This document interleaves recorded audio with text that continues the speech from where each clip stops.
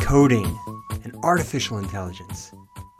These are things, I'm just going to admit it, I don't know a ton about, except for what I learned in the classic movies like 2001 and WALL-E and Cherry 2000, maybe Buckaroo Banzai. I also know Elon Musk warns us of the perils of AI, of artificial intelligence. So I did a little digging in preparation for this podcast, and I found this article in the MIT Technology Review, which sounds super smart. The article is called Keynes Was Wrong. Gen Z Will Have It Worse. In the article, they quote a warehouse worker whose entire work life was run by AI. They quote him as saying, "The AI is your boss's boss, and your boss's boss's boss. It sets the target productivity rates, the shift quotas, and the division of labor on the floor. Ultimately, what this means to you is that you'll rarely work with the same people twice. You'll be isolated, put on random tasks from shift to shift, slog for stowing or sorting or picking or packing rates well exceeding your average, because your supervisor told you so and the program told him before that." The article goes on to say that rather than relieving workers from toil, improvements in technology grind out their efficiencies by molding laborers into unreasonable shapes. Across departments, Amazon workers report being forced by the circumstances of their jobs to urinate in bottles and trash cans. Using layers of subcontracting agreements, the largest firms insulate themselves from responsibility, and I'm assuming also urine, it's just gross, to and for their largest wage workers. Recent investigations into Amazon's last mile shipping reveal exhausted drivers whose required carelessness has, predictably, been known to kill people. The company remains, as far as the business community is concerned, exemplary. Okay, that's quite a setup and a bit dark, a little negative. I get it. Gen Z and Gen Alpha, yeah, maybe they're well and truly screwed and in search of the last drop of profitable productivity. They'll be ground to bits by the uncaring dictates of AI algorithms. Or maybe, just maybe, a new generation that grows up as native speakers, so to speak, as fluent coders who can fluidly shape and create and mold the electronic world around them will craft better, more humane systems than the current comparatively clunky keyboard clackers. And maybe kids growing up being taught how to code from a young age, how to develop and work with artificial intelligence, they'll see more organic ways to use these tools to benefit rather than dominate one another. And that right there, that's where our super nice guest, Jennifer Turlock from Maker Kids, comes in. She's passionate about education, about kids, about preparing them with all the right tools to build a better future. Her work has been featured in the New York Times, Wired, Fast Company, Forbes, Harvard Case Study, and more. She attended Singularity University at NASA. At NASA? I went to school at NASA. How cool is that? Where'd you go to college? I went to NASA, where she learned how to apply exponential technology to education. Despite her youth, her career accolades are lengthy, and she's here today with us as founder and CEO of Maker Kids, the first makerspace for kids in the world. She's going to explain, we'll talk about how you can get your kids started right now, today, in coding, robotics, AI, even if they're as young as 6 months old. Okay, maybe it's 6 years old. I think it's 6. It could be, a 6 month old. It's 6 years old. And how coding is a creative pursuit that they can start right now, proven to boost self-esteem and help struggling kids, especially during COVID. A lot of kids are struggling, a lot of young teens. This Maker Kids is a cool thing to check out. You got kids? You curious about the future? Okay, then listen up.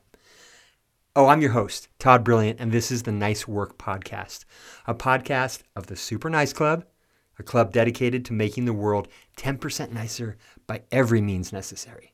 You can join us by finding us on Instagram, Facebook, or hitting us up on Super Nice Club on, what's the thing where you talk with the chat box thing that's hot right now? I don't even remember what it's called. Anyway, you get details about our mission to make the world just a clubhouse. Yeah, you can, find me on there, and then that's us. Anyway, Clubhouse, where you can get details about our mission to make the world just 10% nicer. Kind of blowing this intro. It's okay.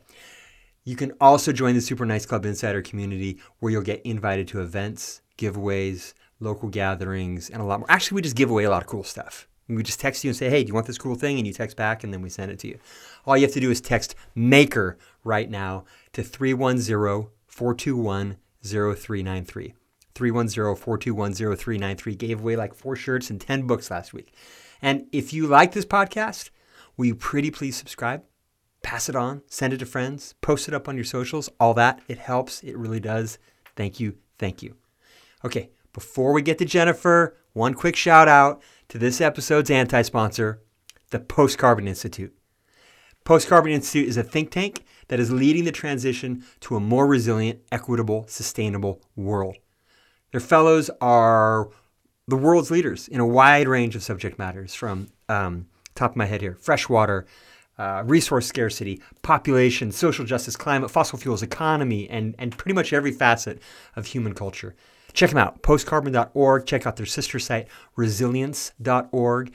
And if you really want to prepare yourself for what's ahead in an increasingly uncertain world, if COVID has taught us anything, check out their Think Resilience course, about which a New York Times writer says, the world is flooded with information about our nanosecond in planetary history and the mess we've made of it. What's much harder to find is a clear, cogent depiction of the much, much bigger picture. That's what we got from the Think Resilience videos, the context of everything. It colors everything I've read since about the climate and our future. And damn, if we're going to have a nicer future, we have to know everything. We need this cogent depiction, right? Anyway, that's our anti-sponsor. Anti-sponsors don't pay anything. Forget paid sponsors. Super Nice Club. Members in good standing. We will get behind your business, your efforts. Just holler. I'd like to thank all of you members, all of you listeners for listening, supporting the podcast, for getting behind the idea of making the world a nicer place, even if it's just going to be a world filled with robots. All right? Let's have it be robots and trees, and pretty healthy trees. All right? All right. You ready? Turn off everything else. Tune out the rest of the world and drop into Nice Work with Jennifer Turlock. Jennifer Turlock, welcome to Nice Work. Really great to have you on today. Thanks so much. Thanks for having me. I'm really excited to be here. Where is here for you? Somewhere in Canada? Yeah, I'm based in Toronto, Canada. I love Toronto. Toronto is a great city. Do you feel that way about it? Yeah, I love it. I've lived in a couple different places and it's just so multicultural and so beautiful. There's really great nature and a great cultural scene. And is Maker Kids also based in Toronto? Yes, we are. Yeah, we have a location Okay. in the west end of Toronto as well as a franchise in the north end. But now, since we're operating virtually, we actually have kids coming from all over the world to our virtual programs. Your timing right now for Maker Kids, I would just imagine with COVID going on right now and everybody looking for things for their kids to do, that you just must have a huge surge in Yeah, interest. definitely. It seems like there's a lot of parents who are, at home with their kids and wondering what they can do with their kids. I remember, March 13th, 2020, that day where everything started to happen and close. I started getting calls from parents. At that time, they were saying, "Oh, I'm going to be stuck at home with my kid for 3 weeks. What am I going to do?" Now, of course, we're almost a year into things, and we feel really fortunate to have been able to provide to families a way for their kids to safely socialize and get enrichment. So we've had families that have been with us that whole time virtually, as well as many others that are looking for opportunities for their kids and all the soft skills that come along with it, like confidence, social skills, resilience. That's such an important thing right now, these social skills that a lot of us are worried about. I have an 8-year-old and a 10-year-old, right? And so they're divorced from their schools and their friends and everything. And a lot of kids are spending so much time on screens. And a lot of parents, myself included, we're really resistant to giving in to that ultimate babysitter, right? Because it's so much of a passive situation. Even when they're using games like Roblox to chat with their friends at the same time, so there is a social aspect to it, which makes it seem like, well, that's okay. You're playing the game, but you're also talking to your friends. What you're doing seems like the whole next level. They get to do socializing. They get to have fun because you Mhm. gamify some of this stuff, right? And they get to learn at the same time. Pretty darn cool. Let's back up though, because I think we're losing people who don't really know what Maker Kids is and what it does. I was just excited when you started talking about. I'm like, yeah, I want my kids to be doing this. So what a great idea. Tell me about Maker Kids. When you started it, the name of the dog that's walking behind you with a leash attached to its neck. Sure. So Maker Kids got started in 2010 in a garage and progressed to a space in 2012 and moved in 2015 into a new space. And basically, Maker Kids runs camps, programs, and parties on coding, robotics, and Minecraft for kids ages 6 to 13. And we use those as a medium to help kids develop confidence, social skills, resilience, and a positive relationship with technology. So kids have gone on to start businesses, win prizes from NASA, as well as have many positive mental health outcomes. And we've even had children's mental health professionals refer kids to us because of the results that they've seen. Amazing. From NASA, prizes from NASA. What are they entering coding and robotics competitions? Does NASA have a contest? Yeah, there was a robotics competition that one of the students from our robotics class entered called Mm-hmm. the Space Apps Challenge. And he created a concept for a rover that could move around Mars. And he won the People's Choice Award for that. That is so cool. I noticed Mhm. that you did duck one question, which is the name of the dog that's behind Oh, you right sorry, now. I forgot that. So my dog's name is Lexi, and she is my canine coworker. I'm working here in the kids, what is normally the kids' classroom. Mm-hmm. So she's just hanging out with me. It's been her and I in here since last March. So, yep. Will she respond if I say, "Hey, Lexi, Lexi, hey, what's up"? Anything? I've just got my headphones Oh, in, so that's right. That doesn't unfortunately she work. can't hear you. Okay, so when you started out, did Maker Kids have an online learning component, or were you in the classroom that I see behind you? So we've always been in the classroom. We always thought Mm-hmm. about doing virtual classes and thought maybe that would be a future thing many years down the line. And then when COVID hit, we basically moved to online within a weekend. And we had about Hmm. 3 days where we weren't offering anything in person or virtual, but then we Mm-hmm. were preparing everything quickly. And then since then we've been fully virtual. So we moved all the kids that were coming in person to virtual classes. Most wanted to stick with us, which was awesome. And now we've had many kids start with us for the first time virtually. And you mentioned that you have did you say another location? So you have a second location. Is that a franchise location? That's right. Okay, Yep. so you have a franchise model. That's pretty interesting. What does the franchise model look like?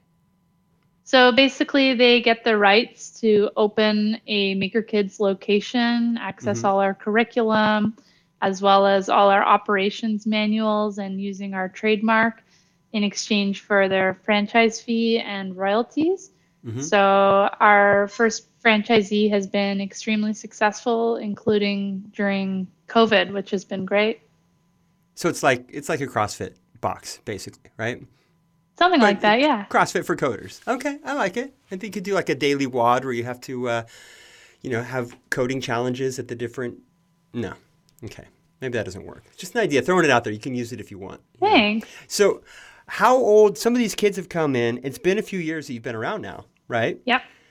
So, have you seen some of these kids become young adults and kind of have you gotten any that have started up in college yet or getting their careers going? How far have you seen some of your proteges advance so far? Absolutely. It's been really great to see some of the kids progress from a young age to moving on to, going to a special technical high school and Mm-hmm. specializing in robotics, or even going to university as a computer science student. And we've even had former Maker kids become instructors with us. For example, we have a fellow named Patrick who was a participant in our Maker Kids programs, who's now one of the Mm-hmm. instructors for our Leaside franchise. And in his spare time, he loves 3D printing and building robotic inventions and all sorts of things. So it's been amazing to see some of the progressions that kids have made in their lives. What's the hottest sort of part of your curriculum? Is it coding or robotics or the would you say, is it Roblox or Minecraft? Minecraft. Coding is our most popular topic, closely followed by Okay. Minecraft. Kids love Minecraft, and Really? it's a really cool way to leverage that interest as a gateway to get them interested in other Hmm. topics like coding, electronics, and so forth, all of which you can learn within Minecraft. What about mining? I mean, Canada has a lot of mines, right? Like for coal and stuff. Is there a gateway there to like a mining future? Because I've seen the game. They use the pickaxe and everything. Or It does that not might. You translate? know, what really does translate is there's a lot of precious metals and such that are referenced in the game, like lapis lazuli. That's true. And sometimes well, when we were running in person classes, we would actually leverage Minecraft as a way to get kids to want to go outside. For a lot of kids, sometimes like are going to the park part of the day, which is a typical part of our camp day, is kids' least favorite part of the program. Whenever we survey them, they say, Right. "Oh, I didn't want to go to the park." But then we try and mention to them maybe we could find some of the stones that we find in Minecraft, or some of the different blocks, some of the raw Ah, materials when we go to the park. We right. look for those at the park, and that typically makes them a lot Do more you interested. do you plant any in advance? No. I really like the idea because I'm a sci-fi geek. I always have been. I like the idea of a different life where I got into robotics, right? And but now when you think robotics, at least when I see it, I always see like what's the company, Boston Dynamics, right? They have like the war dogs and the dancing like soldier killer robots and stuff that are incredible, but also super duper creepy. What's the reference point for these kids usually when they think robotics? Is that what they're thinking, or are they thinking uh, Well, often R2D2? when kids come in, they're picturing sort of the cartoon type robot where, you see the head with the smile and arms and legs. And we teach them that so Yeah. many other things are actually robots as well, like your laundry machine and, your smartwatch. And we help them learn that there's so many different things around them that are robots and that they can create things like that too that other people can use. We actually teach them to use platforms like the Arduino, which is the same platform that was used to prototype the Square credit card reader and the Pebble smartwatch, which are Uh-huh. really cool inventions that are widely used now. So it's awesome that kids are able to learn those technologies. We make them accessible to them, and then we were able to see what they go on and create. For example, there was a student who then started a business making and selling audio speakers that he learned to do through our robotics program. Oh, that's great. They're in Toronto. Yes. Do you know the name of his company? I do not. I You think well, don't? last time I checked in, it was yet to be named, but Oh, okay. I was going to give him a shout out mhm. if he had his company going. Well, let me know. If he gets his company going, let the Super Nice Club know. I love hi-fi stuff, especially if they're wired speakers, not necessarily Bluetooth, but like audiophile quality. I love them because I can't afford them, and it's just a thing to want to have, Mhm. Pulls me forward through the world. If there's nothing to want, I want good speakers. Uh, Back to robots. I did see the other day, last week. When was CES? That was couple of weeks ago, right? The Consumer Mhm. Electronics Show. It was recently. Well, at least it was online. It wasn't. Yeah. But Samsung is working on a robot called Bot Handy that can pick up your laundry, do the dishwasher, set the table, pour wine, bring you a drink. It can recognize objects in your room. I mean, it's like the little butler. It's not quite ready for prime time. Like it's not. They don't have a price tag on it, but that was like really close to Jetsons style robot. Who was the robot in the Jetsons? Rosie was the robot on the Jetsons. That's it. Do you remember the Yeah. Yeah, Jetsons? I do. This thing is Rosie. It's super cool. It's called Bot That's Handy. amazing. I definitely want one of those. Sign me up. Why are robots so often pitched as the bad guy these days in sci-fi I don't movies? know. I think whenever people think about new technologies, sometimes there's a tendency to want to think about the bad parts of them. Certainly, Hmm. scary movies and such are quite popular. So maybe the creators are trying to think about how they can position the technologies to make the movies more popular. There's so many great sides to technology as well. For example, right now during COVID, without Zoom and applications like it and the creators of those technologies, where would we be? They've become so critical. We wouldn't be having this podcast right now where you Mm-hmm. and I are looking at each other, that's for sure. It's seamless. Shout out to Squadcast if you're into podcasts or thinking about getting into them. Squadcast does a great job. It's true. We definitely get enabled with a lot of this stuff. And the flip side of it, of course, is that, is Zoom surveilling us? This kind of thing. So there's always the fear, I don't know about always, but there's often a fear that goes with these new technologies. And so we have these bad guy robots. I prefer the non-bad guy robots. They're less scary to me. What about AI? Do you have parents that ask you, do they come to you wondering about the sort of, how Elon Musk is trying to scare people about the possibilities that AI will one day take over the world and go hand in hand with our reptilian overlords and I subjugate us? mean, they typically don't call with that exact question, but they are definitely looking to help their Oh, kids weird. learn AI in a lot of cases. So, as part of our coding programs, we Yeah. do teach kids AI, for example, how to make a chat bot. So, typically, kids will make something like, "Hi, I'm, so and so," using a fake username, of course, for internet safety reasons. "What's your favorite color?" And then the user will Yeah. enter a color, and then it'll either say, "Cool, that's my favorite color too," if it is, or if it's a different one, "Oh, awesome, my favorite color is red. Want to see a picture of my cat?" And then it shows a cat picture. So they're making cool chat bots like that and using AI within the video games that they code with us as well.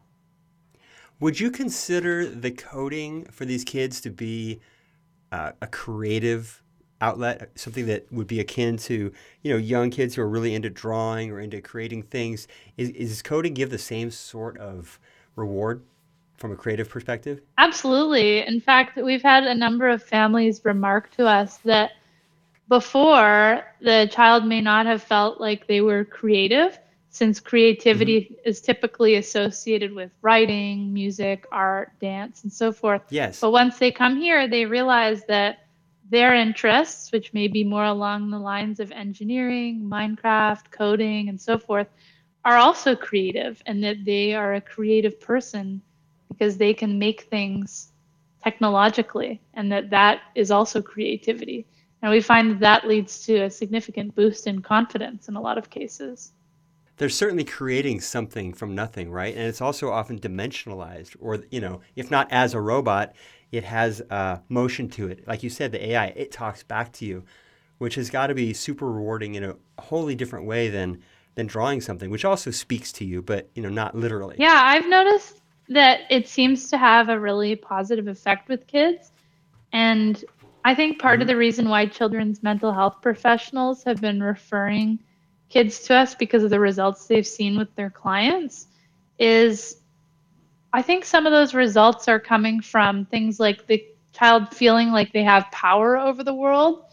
Maybe they're not having the most positive social or even academic experience at school, but when they're able to code a video game or build something in Minecraft, it's a way for them to create something that they feel passionate about and feel a bit of power over the world.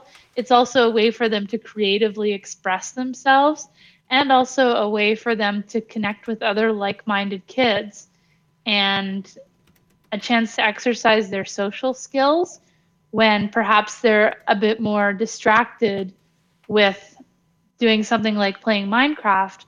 They might be more willing to take social risks that they might then carry with them to their everyday life afterwards. So we've seen a lot of that and heard a lot of great things about that from parents. I was reading something, back to AI for just a second. Evans Data Corporation conducted a survey of 550 programmers. It's been a couple of years. I think it was 2018, and found out that being replaced by artificial intelligence is the most worrisome thing in software programmers' career.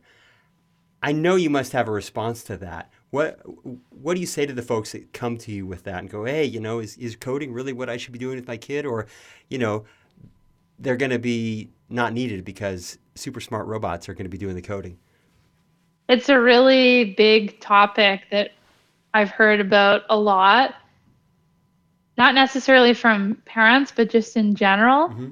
And my response to that is, there's been so many times throughout human history where there's been fears like this, like the Industrial Hmm. Revolution or the introduction of farming machines. Are those going to take away farmhand jobs, for example? But then there become jobs for who's going to create those machines. And I think it's the same with AI. Who's going to create that artificial intelligence, or who is creating it? And I think more and more jobs become created. It could get to the point where we end up having more leisure time available, and the robots we're able to employ robots to do our work for us. And that's kind of cool too, because it would enable us to, I think, each focus on our highest gifts and our highest areas that we're passionate about, that we want to contribute to society. Yeah, that would take a big cultural reprogramming in terms of how our economies operate and sort of our expectations of one another and our value systems. We tie so much of our identity up in our work, right? It's a great conversation to have. But that transition from, as you were saying, one job, it doesn't necessarily get outmoded. It becomes something slightly different, right? Maybe you're not on the plow team anymore with the horses. Maybe now you're working assembling the tractors or whatever, or who's watching the watchers. There's always some level of transition that we can look forward to. I would imagine that if you are coding and you're expert at coding, whatever happens next, you're going to be best positioned to learn the next thing. And you're going to be the most reliable expert as we move to that next evolution. That's exactly it. We're trying to prepare kids for the careers of tomorrow, which may not even exist today. There's so many stats that talk about how the careers of today are completely different than they were 20 years ago, and I believe that'll certainly continue to be the case in the future. But coding is like a technological superpower that can be leveraged towards Hmm. so many different areas. And it seems like it's something that's here to stay as well. I mean, perhaps in the future we'll have AIs that are doing coding for us, but those AIs would have been created with code, for example, and will probably spawn off new jobs. So, yeah, I think learning coding, it's kind of like learning a second language, and it's one of the most important languages to learn today. You're very passionate about this, obviously. So passionate that you started your business around it, Maker Kids. You're passionate about getting kids ready to make a better world. I think is as you've put it on your site. Uh, when did that passion happen for you? When did you realize, man, this is it? Coding and getting kids ready is what I want to dedicate a lot of my life to.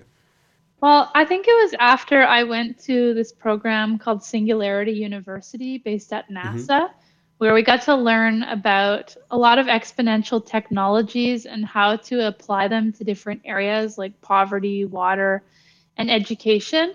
And while we were there, they listed out a number of grand challenges in the world, such as, the environment and security and education. And they asked us to identify which one we wanted to focus on. And I thought about it for a while, and I realized that, as Nelson Mandela says, education is the most powerful weapon that you can use to change the world. Mm. And I believe that leveling up education can level up each of those other different areas and make an impact on those other areas like water and poverty. And so I realized that that's what I wanted to focus on while I was there in that program. And it was after that that I got started with Maker Kids. And I also remembered back to a time in my own life where I was 12 years old and I was disengaged with school. I was being bullied and I was having a hard time in life. And then my teacher said, hey, for this book report, why don't you code a website about it instead of just submitting a book report? So Hmm. I taught myself to code and I coded a website about Harry Potter. And I grabbed images from all over the internet, not knowing anything about copyright laws or anything like that. This was in the early days of Harry Potter and the internet. So there Okay. really wasn't much out there at that time. And I got a good mark. I forgot about it. I forgot about the project and I moved on with my life. And then a couple months later, my brother came down the stairs holding a magazine and he said, Jen, did you make a site called Jen's Harry Potter? I think I remember you saying that. And I said, yeah, why? He said, well, it got featured in this magazine. And it, No way. yeah, and it was listed as the most comprehensive Harry Potter image website on the internet. And when I logged back on, I don't know if you remember those hit counters that Oh showed yeah, you, totally. Yeah. yeah, it showed you how Yeah. many people visited the site. It had Yeah. been hundreds of thousands of people, and people left comments in the guest book like, oh my God, I love your site. And it was just so empowering for me as a 12-year-old that was Wow. otherwise struggling with school and social life and everything. And it totally changed my life. It made me realize I could make things that other people could use and I could be a leader. And I wanted to provide opportunities like that for more kids. That's a great story. I didn't know that. I didn't. There's no hint of that on the Maker Kids website. Is there? I, I I don't don't think know. We've so. been updating it a bit in the past few days, so I hope it's still there. Well, you seem to have a history of building sites and then not looking at them again, right? So That one in particular, I've been that's looking just at that's a just how lot in you the past roll. few days, but I'll make sure to emphasize it more on the site. It's a great story. Thank Yeah, you. it is. There's another story. There's another story I want to hear about, which is I want to hear about your career as DJ Turley. Nice. Yeah, actually, when I was in university, I stayed the summer after first year in town, and a lot of folks were not staying in town. It was a small university town. So I was looking for things to occupy my time. I dropped by the campus radio station and they said, hey, do you want a radio show this summer? And I was like, yeah, sure. So through them, I was able to learn how to do a radio show. Mine was called the Community File, talking about community events. And then they also taught me how to DJ. And then I was able to start through them DJing campus events and offered to DJ a few events for free. And then one of my first events went so well that they ended up paying me anyway. And it just kind of snowballed from there. By the peak of it in university, I was DJing 4 times a week, including for clients like Red Bull and Moosehead. And I also had some residencies on campus. So it was a super fun time. I really enjoyed it. Oh, that's really cool. DJ Turley. Are you ever going to get back into that, you think? Is there ever going to be like maybe a renaissance of Maybe when that? I was living in Chile a number of years ago, I did some DJing at some of the nightclubs there, which was really fun. And then more Yeah. recently at a Burning Man type festival.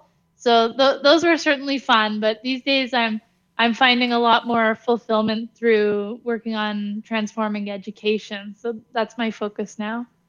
Okay, I've got some questions from Super Nice Club insiders. We have a little insider community. If you want to ask questions of our guests in advance, you can join the insiders by texting.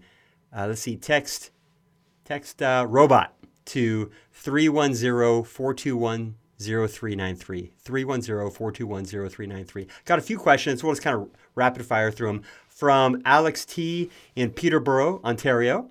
That's near you, right? Yeah. Yeah. He was the first one who replied. Funny.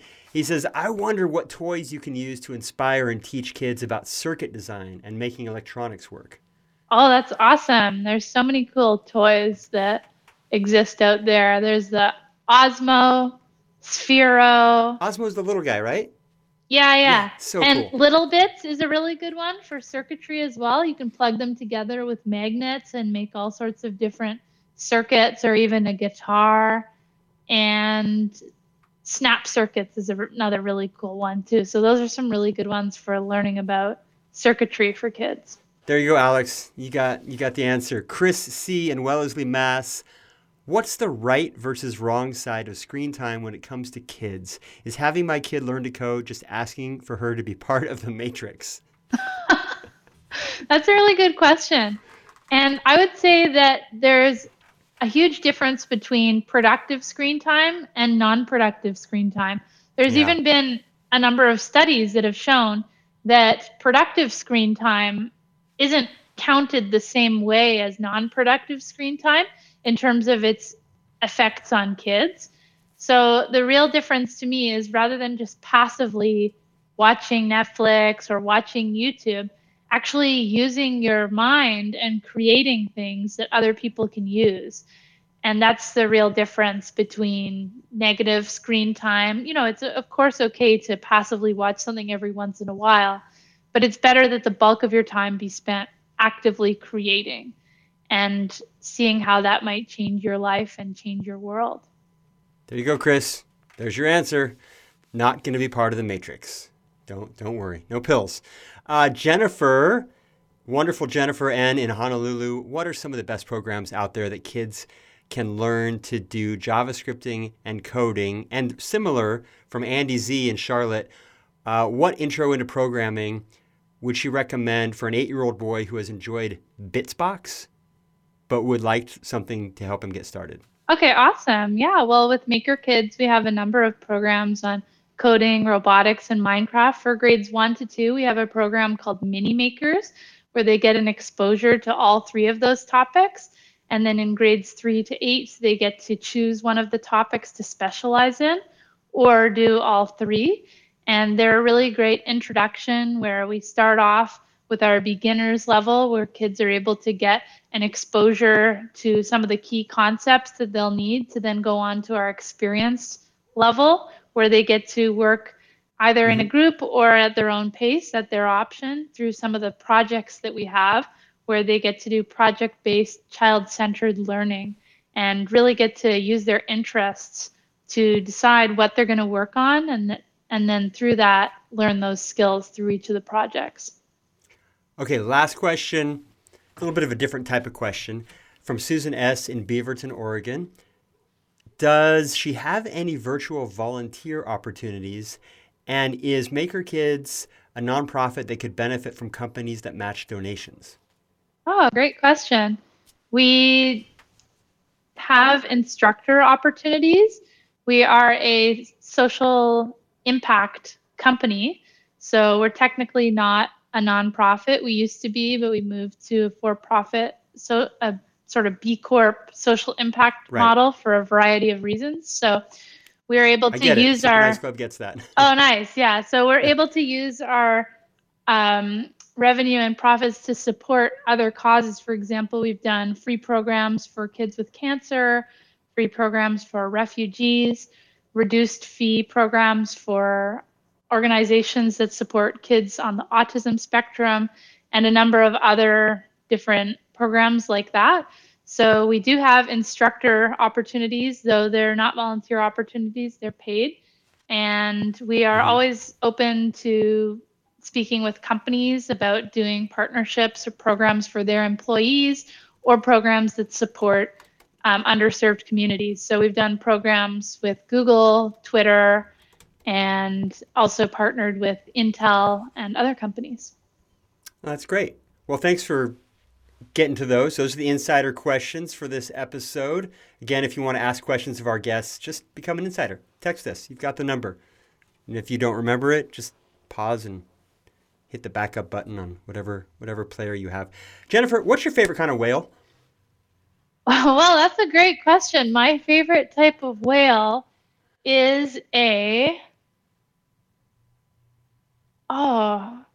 name of it is escaping me. It's this one. What's it look like? Western Australia. Perth. In Perth, yeah, where I used to live. Whale shark. Oh, a whale shark. So those are cool. Yeah. Yeah, one of my favorite whales is a whale shark.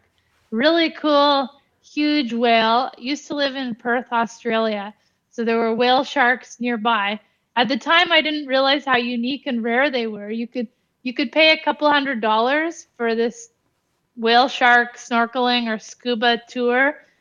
where a helicopter would go out and spot the whale sharks, and then you could, be magically ported near them and snorkel or scuba. I didn't do it at the time, but I would really like to in the I future. just did that 2 days ago. I went swimming with a bunch of whale sharks on Wow, I that's amazing. on my Oculus Quest Oh, VR nice. goggles. There was a whale shark video. I'm like, what? This is so cool.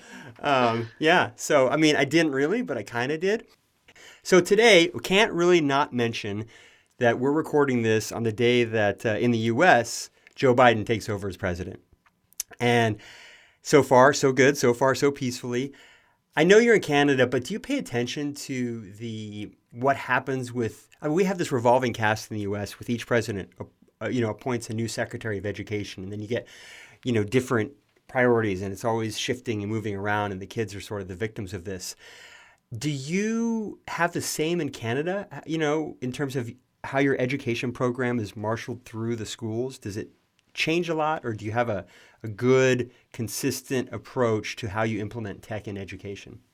I would say we also face a changing face of education, if that makes sense. So we Yeah. have different ministers of education that are provincial, so one for each province, and how the education gets rolled out varies based on that person.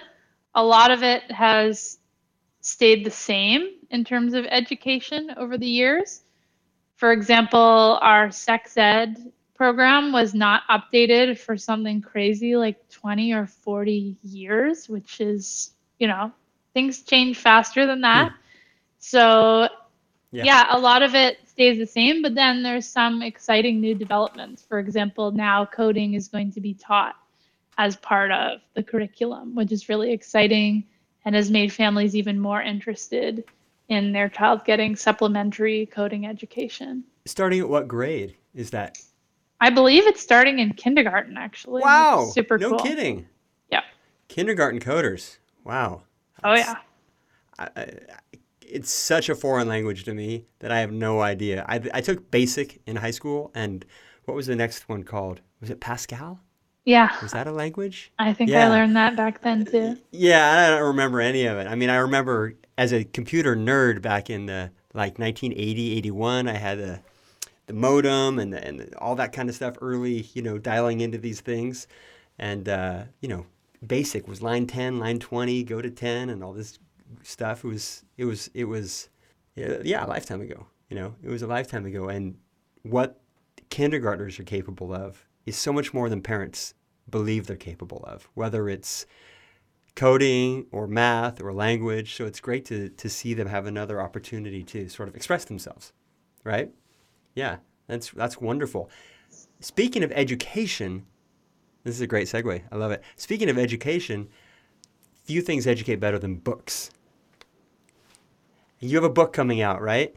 Yes, You're I writing about do. this stuff. I want to hear about the book. Sure. The book is called How to Figure Out What to Do with Your Life Next. And Oh, it's based on a self sold. education. Nice. It's based on a self education journey that I went on. I was initially working in the corporate world, and I found myself quite dissatisfied and not sure what to do next. So I actually quit my job, flew to Silicon Valley, and then cold emailed some of the top founders, investors, and professors, and was able to meet with or shadow with folks like the founders of Airbnb, CEO of Kiva, Stanford Design School, as well as some Stanford professors and other companies and Hmm, hmm. individuals. And I asked them all, how did you figure out what to do with your life? And from there, developed my own process, which helped me figure out that I wanted to be an entrepreneur. And I wrote about it for Forbes, and the article ended up getting over, at this point, 1.5 million views. And I think it's because so many people search for the term, what to do with my life? And people were asking for more information. So I expanded it into a book, which details more about my journey and this career design process, which is based on principles from lean methodology, quantified self, and design thinking. So you're a young guru. That's what's happening. I see where your path is going. You're starting with the kids, so you have all these acolytes, and then you've got the book to get to the adult. I get it. I like it. This is smart. Yeah, you're Thanks. building the next tech cult. You're gonna be Well, I'm all about helping more people find careers that they like, yeah. that they're passionate about, that help the world, and that make money. So I wanted to focus on kids because I think childhood is the most formative stage of life. And it's kind of like Yep. a golf swing where if you make a small millimeter change at the outset of your swing, it can make a huge impact on the trajectory of where the shot ends up. And Hmm. then I also wanted to provide information for adults as well that are looking to make a change. So when is the book coming out? Do you have any idea yet? Does your publisher have a release yet? Yeah, it's coming out in Canada on March 2nd and in the Okay. US on April 6th, and it's available for pre order on Amazon now. Okay. And the title again? How to figure out what to do with your life next. Okay. So if anybody out there listening hasn't figured out exactly what to do with their life next, I would recommend going online, typing that book title in, and pre-ordering it. I'm going to do that as soon as I'm done talking here. I'm actually going to order how to figure out what to do book. Pre-orders are great. They help boost action. So I want to get a pre-order in now to help you. It's Thank you. important, and hopefully, and hey, you guys, pre-orders are so important for authors. Pre-orders really help boost interest in the book sales and launch a book correctly. So seriously, if this is something interesting to you, go online right now, order the book. And I tell you what, I'll give you a super nice club guarantee, which we do. If you order the book and you just absolutely think this isn't for me, I don't like it, we will buy the book back from you at your purchase price, and then we'll gift that out to other members. So I'm going to put a limit on that of the first 20. I doubt that 20 people will order it and not like it, but seriously, there's a money back guarantee from the Super Nice Club on your purchase of Jen's book. I already asked you about your favorite kind of whale. You knocked it out of the park. Fantastic. How do people get started with Maker Kids? They're listening to this like, oh man, this sounds great for my daughter. I want to do it. How do they get going on it? How long before, from the moment they decide they want to do it, until their kid can be running around with the other kids in the program? Well, they just head to makerkids.com, so makerkids.com, and we have free trial classes that they can dive into anytime. And we have them most days of the week, so they should be able to get started immediately. And then from there, they can choose if they want to do one of our weekly programs, which is one of our most popular options, where they come at the same time each week virtually with the same group of kids. And it's 1 hour for grades 1 to 2 or 2 hours for grades 3 to 8. And they're able to learn the technological skills as well as our social and emotional skills that we teach alongside them. And then we also have virtual camps and virtual birthday parties, which have been quite popular too. Oh, cool. So the other kids in the class are all in on it, right? Yeah, exactly. So they do group projects together, and then as part of the experience level, have the opportunity to do some individual projects too. But the group aspect is really neat because the kids get to learn to collaborate more. They get to build long-term friendships. Some of them even make nicknames for their own group. Like there's a Hmm. Harry Potter fan club that a number of the kids are in that they've Oh, you're created so proud of together. that. I like that one. Yeah. We were You're so just proud of brainstorming that. ideas for it today, and it was really fun. Um, So that's such a value too, that the value of making new friends, even if your kid's in Florida and some of these kids are in Toronto. When you make these friends, these pen pals, these virtual, and they're real, they're not just around a video game, but they're around something that you're learning together, a shared passion, even at a young age. You never know. Some of these kids might stay in touch, go to college together, start businesses together. This is pretty invaluable stuff that you can offer to your kids. I like it. I like it a lot, Jennifer. So, way to go. I love this. Thanks. And I'll admit, I'm kind of a Luddite. All right. I still use like analog cameras and have typewriters and all that kind of stuff. And I'm kind of a tech klutz in a lot of ways. But This is great. This is fantastic. Do you have a Super Nice challenge, something that you can issue to the listeners, the members of the Super Nice Club, or something they can do to make the world around them or just their world a little bit Definitely. nicer? My super nice challenge is to think about how you can personally transform education, either for yourself by creating your own self education journey, or for others by creating programs or schools that might transform education. Woo, that is a big challenge. That's a meaty challenge. That might be the meatiest challenge to date so far. Took transform education. I love it because I've long wished that we could have in the United States not just a third party, but a fourth, fifth, and 10th, but a party that is EFP, Education First Party. You know, a party that is rooted in education as the 80% of what they're shooting, because everything branches from there, right? So maybe the challenge, if I was going to execute it, an example, is to launch that party, you know? Take a little bit of work, but I think it'd be awesome. Anybody out there want to help me start the Education First Party? Give me a shout. It would be awesome. And then lastly, you get to ask a question of me, Jennifer. Any question, you can throw it at me. I'll do my best to answer it. I love the super nice outfit that you're wearing with the super nice gear. And Oh, the red. Okay, I'm wearing the red Adidas Super Nice Club Limited track jacket. And what's my hat? Oh, it's a red. yeah, I'm I in love all it. red today. Yeah, And I have I a was red just Super Nice Club wondering, hat. like, Yeah. how did you, I love the super nice brand. How did you come up with the specific branding of it or that red and white and so forth? The Was br- it yourself or with an agency or how did it go, if you don't mind me asking? No, of course I don't mind you asking. You know, this is the part where you get to ask whatever you want. Um, the logo was something that when I had, and I've told the eureka moment of the Super Nice Club a number of times on the podcast, but after that eureka moment, when I sat down just to come up with a logo, in my mind I thought I just want something that is not polished or corporate, that has a little bit of a throwback, maybe sunshine and 70s flair or something.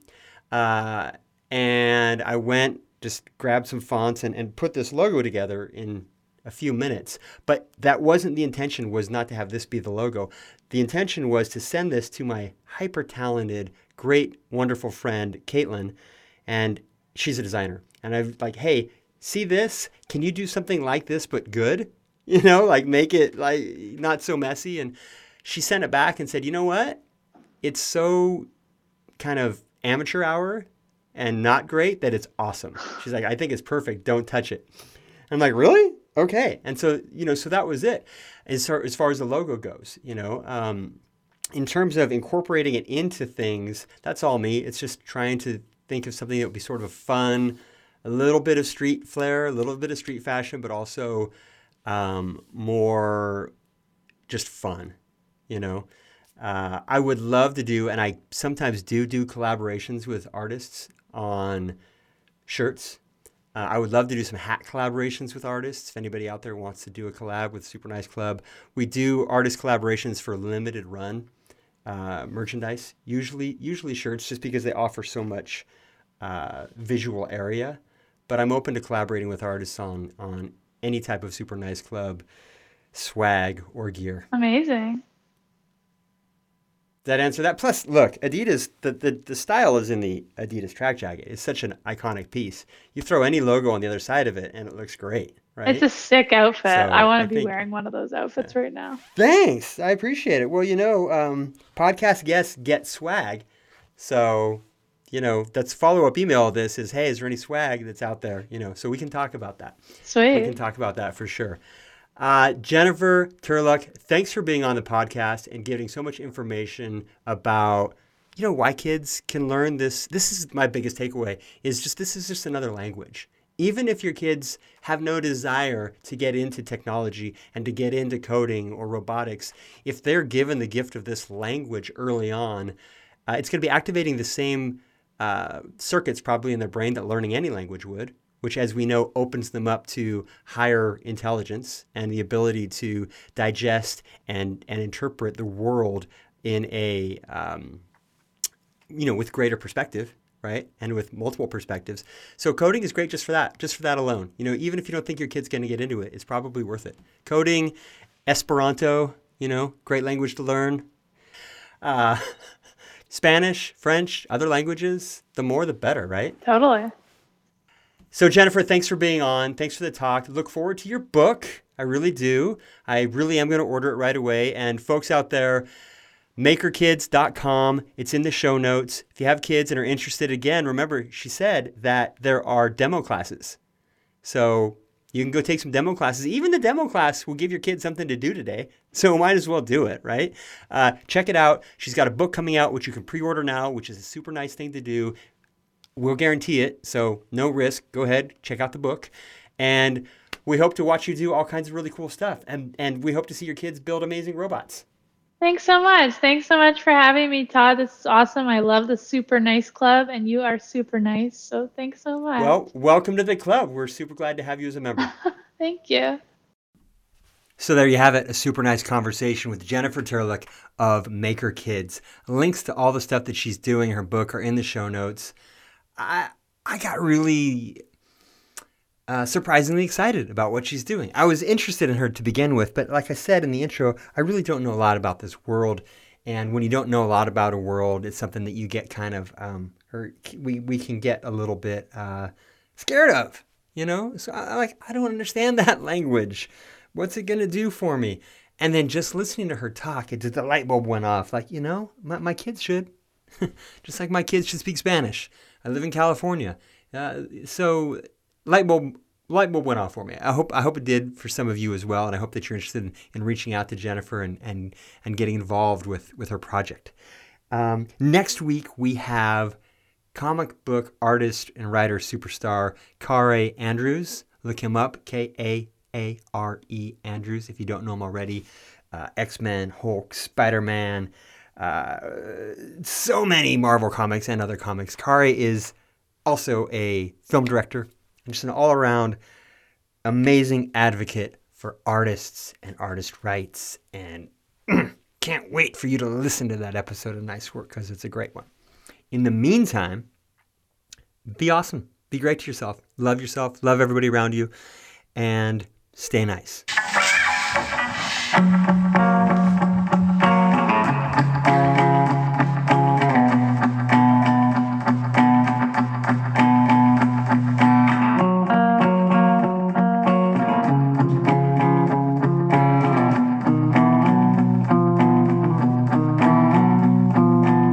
If you wanted to be nicer, then you could lend a helping hand. If you wanted to be nicer, then you could see your neighbor's band.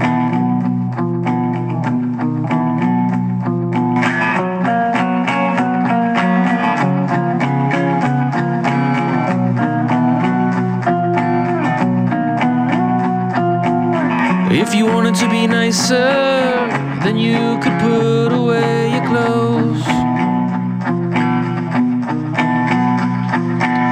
If you wanted to be nicer, you can teach everything you know.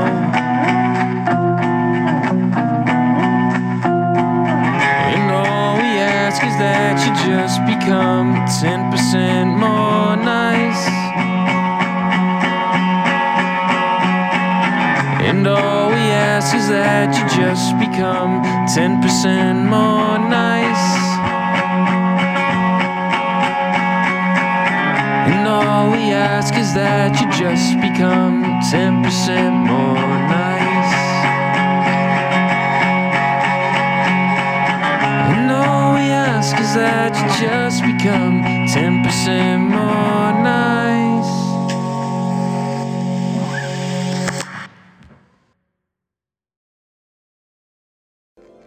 So what? Big deal.